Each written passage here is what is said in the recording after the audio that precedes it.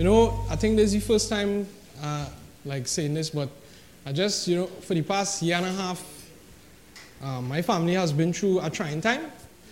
And I just wanted to publicly say thanks for all those that supported us with prayer and encouragement generally. And tonight, the message that I want to preach tonight is I'd like to dedicate this message to my wife. I wouldn't introduce her because everybody here knows her already. It's not intended to glorify my wife, but to God be the glory. But it's just something I wanted to share, and it's something that I have learned from the experience we had, or the trial we had for the past almost 2 years. And then also through the trial, it showed me, how much more you could trust God. It brought us closer as a family to God. And then one thing that it showed me a lot is the extent of my wife's faith. And so this evening, I'd like to share this message. I trust that it will be a blessing to everyone that is here. Acts chapter 13, we'll not look at the scripture yet, but you could keep your fingers there. It's the only scripture I'd have you look at in the Bible. And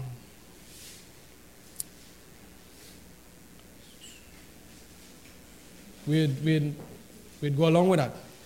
So tonight, just before we start, we'll do some grammar, right? Not grandmother grammar, but English grammar. So we look at this word here. The word is but, right? Everybody familiar with that word, right? And in the English grammar, but is a conjunction. As Pastor Jimmy say, we are getting old. So I'm just trying to rewind your mind back to school days. I don't know if they use conjunction today because I know the school system has changed up so much. But is a conjunction, right? We'll get to the definition, but anybody layman terms want to just make a try. What is the definition for but as a conjunction? Well, definition for conjunction, sorry. Say again? Right, very good. So, but is a conjunction, and let me forget the brackets for the while, with a difference, right? So, as Sister Paula said, is a word used to connect or join clauses or sentences or to coordinate words in the same clause or sentence with a difference. Right? Now, another conjunction, a real familiar one, is what?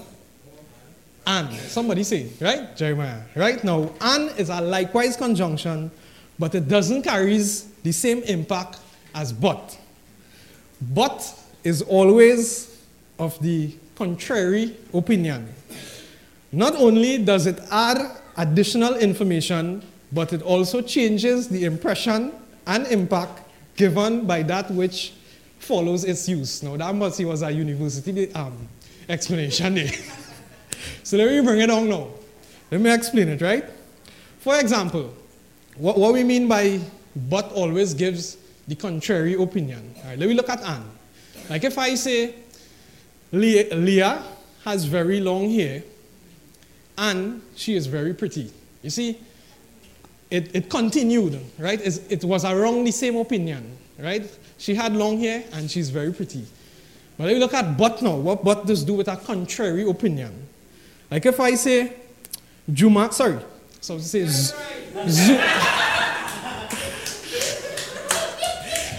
that was intentional, but what I was really wanting to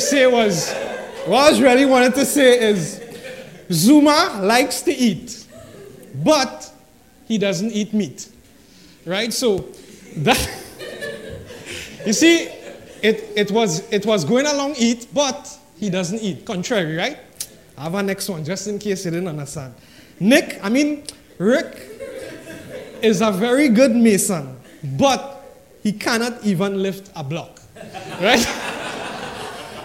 So you understand, but the contrary. But I had one more, just in case you didn't understand. Timmy exercises every day, but he is still fat, right?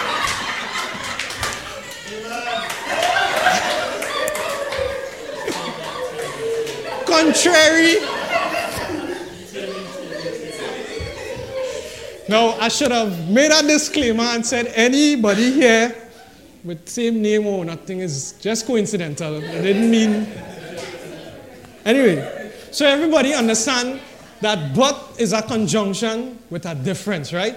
It always makes the sentence go to a contrary opinion, right? The but keeps butting in to change the whole situation. So we get back to the word but. Tonight, I'd like to place that conjunction next to the only person that can make a difference. And who's that person? God. Very good. But God. Now, there are a number of two-worded phrases found in the Word of God. Phrases such as healed all, gathered in, cast out, raised up, and pulled down. But God, when viewed in relation to the challenges of life, it stands totally opposed to the law of this world. Let me show you that. But God says yes, the world says no. But God says can, the world says won't. But God says stop. The world says stop, but God says go. The world says don't, but God says do. The world says defeat, but God says victory. No more a powerful conjunction is found in the scriptures. These two words tonight would climb any mountain, cross any river, traverse any valley, and give you a new song to sing at midnight. And for the next few minutes, trust not to be long, I'd like to talk to you on this topic, but God. Now, tonight, I'm going to give you a story. Just as, I've preached in the past and I give you a story. And you have to listen. You have to really pay attention to the story to get it. There'll be a lot of verses. In the past, I've preached on stories but not really did a presentation for it. This is my first presentation, more or less, with a story. There are a lot of verses, so I will put the verses on the screen, so you won't have to turn. So bear with me because I have to concentrate on this and concentrate on the story at the same time. Amen? Right? If you hear something you like, you should say amen. It means a lot to me. And before we say anything else, let's look to God in prayer. Heavenly Father, eternal God, Lord, again, we are thankful for tonight. We are thankful for everybody represented here. Father, we pray that as we look into your word at this time, Father, have me to say nothing else than you would want me to say. Bless your people and be with us, Lord. In Jesus' name, amen. Now, there was one time a young lady that would dedicate her every move and action towards her Lord Jesus Christ. She would try her best to be at church every time there was a church service. She would try to be of utmost assistance to the simplest thing that she could do for God. She wanted to be at her full potential for anything when it came to doing something towards the work of the Lord. But one day, she visited the doctor because she had a pain in her neck. And after a tremendous examination, an x-ray and ultrasound of the neck, the doctor finds a mass or a lump or extra tissue in her neck that caused her pain. And the doctor said to her, "Ma'am, I can't explain how that lump got there." And she said, "You don't know and I don't know, but God knows." And then the doctor said, "Ma'am, I don't know exactly what is causing your pain in there." She said, "You don't know and I don't know, but God knows." And the doctor, with a beginning of a puzzling look on his face, he started to explain the procedures to her of dealing with that neck mass or extra tissue or lump, whatever you want to call it, on her neck. And he then asked her, "Are you prepared to deal with this?" She said, "I am not prepared, but God is a shield for me, my glory, and the lifter up of mine head." He then said to her, "You will have to undergo a surgery to remove that tissue mass, but before we do that, we'd have some tests we need to do. And we'd have to make sure that area of tissue is not cancerous. If it is cancerous, you would have to have it removed and maybe seek cancer treatment after." He then asks, "Are you aware of any physical problems or sickness or allergies that you may have?" With shock, she paused for a moment, but replied, "No, I have none that I know of, but God will have mercy on me, lest I should have sorrow upon sorrow." Then with an increasing perplexed look on his face, the doctor asked, "Are you sure you are prepared for this?" She replied, "Doctor, I may not look prepared, but God will be merciful unto me and raise me up." The doctor then got up and said, "Ma'am, are you listening to me? I am telling you that you may have to undergo a surgery that may affect the entire future of your livelihood, your bodily functions, even your physical appearance. And all you do is talk about some God." She said, "Doctor, though my flesh and my heart faileth, but God is the strength of my heart and my portion forever." Ma'am, are you listening to yourself? Your body may be going downward. This is serious. You need to be prepared physically and mentally.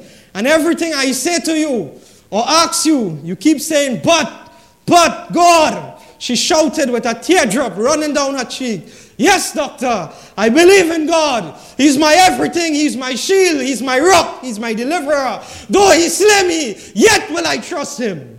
The doctor, with a frustrated look on his face, then said, "Ma'am, I don't understand your non-responsiveness and trust in this God that you are relying on. I am explaining to you your reality, and you are speaking to me about your spirituality." The young lady was then taken into a lab to have various tests done. And as she sat awaiting the doctor to bring her results, she whispered a poem, and it went like this: "I know not, but God knows. O blessed rest from fear. All my unfolding days to him are plain and clear. I am anxious and puzzled. Why? From doubt or dread that grows, I find answers in his thought. I know not, but God knows." She then saw the doctor walking towards her. It was as though the steps he took as he approached her pounded on her chest, as her assuming fear of the results wandered through her mind. The moment arrived, and it was as though she heard nothing he said before and nothing he said after. But he said, "Ma'am, indeed, we have tested the tissue samples, and it has proven that the mass is cancerous. You would definitely have to undergo surgery so that I can remove the mass tissue from your neck before it is too late." And she replied, "Okay." The doctor said, "This is very serious. Now I'm telling you that you have cancer cells spreading out through your body. You don't seem to be worried, and all you say is, 'Okay.' Does it matter to you? Does it not disturb you?" She then said, "Yes, it does. But God is my defense. God is the rock of my refuge." The doctor then said, "Ma'am, would you for once take me seriously? Cancer has been a human killer for decades. If it doesn't kill you, it will change your life for the rest of your life. What about your children? Do you have any? Would you like to leave them behind? I am pleading with you. You have a life-threatening disease. And can you for one moment be serious about it?" She then said to the doctor, "For God knoweth our frame. He remembereth that we are dust. As for man, his days are grass, as a flower of the field. For the wind passeth over it, and it is gone, and the place thereof shall it not no more. But God's mercy is from everlasting to everlasting upon them that fear him, and his righteousness unto children's children." The doctor began to become enraged, and he said, "Ma'am, I'm just about to have it with you. You are the first patient I've ever had that has treated such a serious sickness with such trivial care. Do you really believe that God of yours can take away your cancer and cure you? I mean, he is not here. He is not doing the surgery. I am doing the surgery, and when I am done, I cannot take away your cancer." And she then said, "Yes, you are right, doctor. You cannot do that. You cannot cure my cancer, because with men this is impossible. But with God, it is possible. God can take away my cancer. Yes, everything in my life is to do with my God. Yes, I really believe that my God can cure me. You can go ahead and do what you think needs to be done, but God will do what you cannot do. He will do the rest. Amen? The doctor said, Mom, this is the last thing I have to discuss with you. It is the cost. It is the cost attached to this surgery that you have to do. The breakdown of the expenses. I have seen the deposit, I have checked and saw that you have only paid a portion. And you would be required to pay off the balance just after the surgery. Can I ask you right now if you have any idea where or how you would pay off that balance? And she cried, Doctor, I have not a clue where I would get the remaining portion of money from to settle the balance. But my God shall supply all my need according to his riches in glory. The doctor then said, Mom, that is it. I have had it with you and this God. Everything you have said to me is about this God. Everything you imagine is about this God. Everything you think about, everything you say is about this God. Who is this God anyway? She took a deep breath and she stood up with a heart-fainted voice and she started telling him these things. She replied, it's the same God that created man back in the Garden of Eden out of the dust of the ground. It's the same God that told Noah to build an ark and stuff it with animals. It's the same God that told Abraham to take his son up to Mount Moriah and sacrifice. It's the same God that made an Israelite named Moses lift up a rod and part a whole sea. It's the same God that fed a man named Elijah by a few birds. It's the same God that walked and talked with Enoch. It's the same God that was with a young shepherd boy that killed a giant with just a single stone. It's the same God that walked in a fiery furnace amongst 3 Hebrew boys because they refused to bow to an idol. It's the same God that shut the lion's mouth in a den with a devout Christian named Daniel. It's the same God that was born of a virgin in an animal pen because there was no room for him in the inn. It's the same God that cleansed the lepers, calmed the storm, and walked on water. It's the same God that healed the demoniacs, made the blind see, and restored the hearing to the deaf. It's the same God that fed 5,000 people and their families with 5 bread and 2 fishes. It's the same God tonight that raised Lazarus from the dead.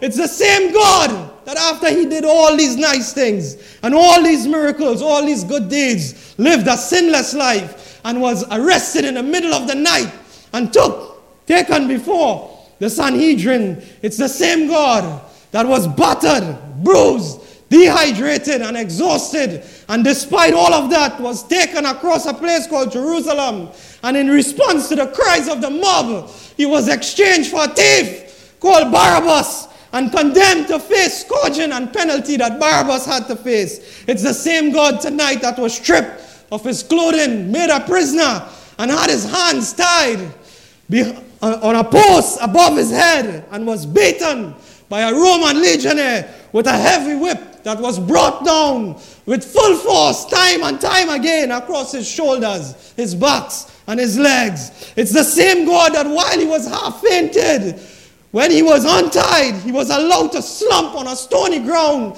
in the pool of his own blood. It's the same God that they threw a robe across his shoulders and made him a crown of flexible branches covered with thorns and pressed it into his scalp. It's the same God that had a heavy beam of a cross tied across his shoulders and was condemned with 2 thieves. And whilst carrying that wood beam up to a place called Golgotha, he stumbled and fell on the ground. It's the same God that they drove some long, square iron nails through his hands and his feet deep into that wooden beam. It's the same God that had a sign that was on top of the post that he hung that read, "This is the King of the Jews," and was left to hang on that beam with his arms in fatigue, with his feet nailed to that wood, great waves of cramps scoring through his body and his muscles being in deep, relentless, and throbbing pain. It's the same God that with one last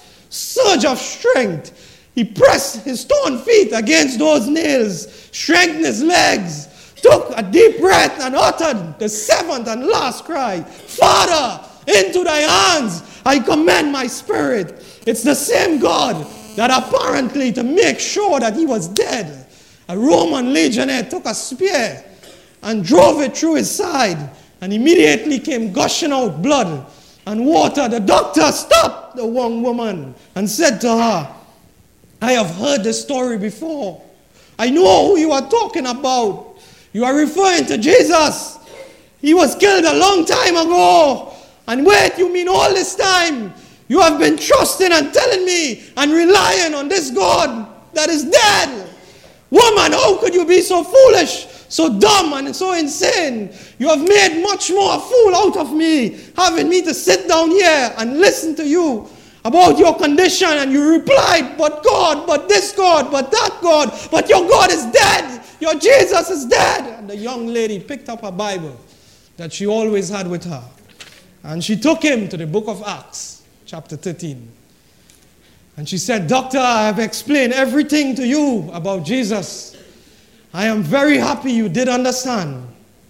But permit me to show you one verse from the Bible. And it's verse 30. Verse 30, Acts 1:3, verses 30. And it says in 7 words, some of the best 7 words in the whole book. But God raised him from the dead. The high priest that participated in the killing of Jesus thought he was dead. The young lady said the Sadducees thought he was dead. The Pharisees thought he was dead. The Roman governor thought he was dead. Pilate thought he was dead. Herod thought he was dead. The Roman soldiers that crucified him thought he was dead. The Jewish people thought he was dead. The world thought he was dead. Even the devil thought he was dead. But God raised him from the dead. Amen. The young lady said, he lives. He lives, and he lives forevermore. Because he lives, I can face tomorrow. Because he lives, my fear is gone. Because he lives, I know he holds my life. He holds the future. Life is worth living just because he lives, and life is even worth dying because he lives. You can go ahead, doctor, do what you have to do. I may seem crazy. I may seem dumb. I may seem unresponsive. I may seem unconcerned. But my God was wounded for my transgressions. He was bruised for my iniquities. The chastisement of my peace was upon him. And with his stripes, I will be healed. The young lady was then taken to have that surgery done. I know this message is more for believers. I would like to encourage everyone here, no matter what you may be going through tonight, whatever you are facing, God is still in control. And just to top that off, I'm sure everybody here know about Joseph. Right? Joseph was sold into slavery by his own brothers. Acts 7:9 says, and the patriarchs, moved with envy, sold Joseph into Egypt, but God was with him. Whatever you are going through tonight, it may not be something good, it may not be something that is happy, but remember, Joseph went from the pit to Potiphar's house to prison and then in palace. Right? Whatever happened, God meant it for good. And then if you are here tonight and you have never yet trusted in the finished work of the Lord Jesus Christ, which I have just explained, if you are here and all you know is that Jesus came to this earth and died, and you know no more, and you know nothing about his resurrection, then if you die right now, you would spend eternity in hell. You're on a downward road that leads to hell. You are doomed for death in a place where the devil and those without belief in Jesus Christ would be tormented forever and ever. But there is hope. For the Bible says, but God commended his love toward us, that while we were yet sinners, Christ died for us. If you haven't trusted Jesus tonight, do so tonight. Amen.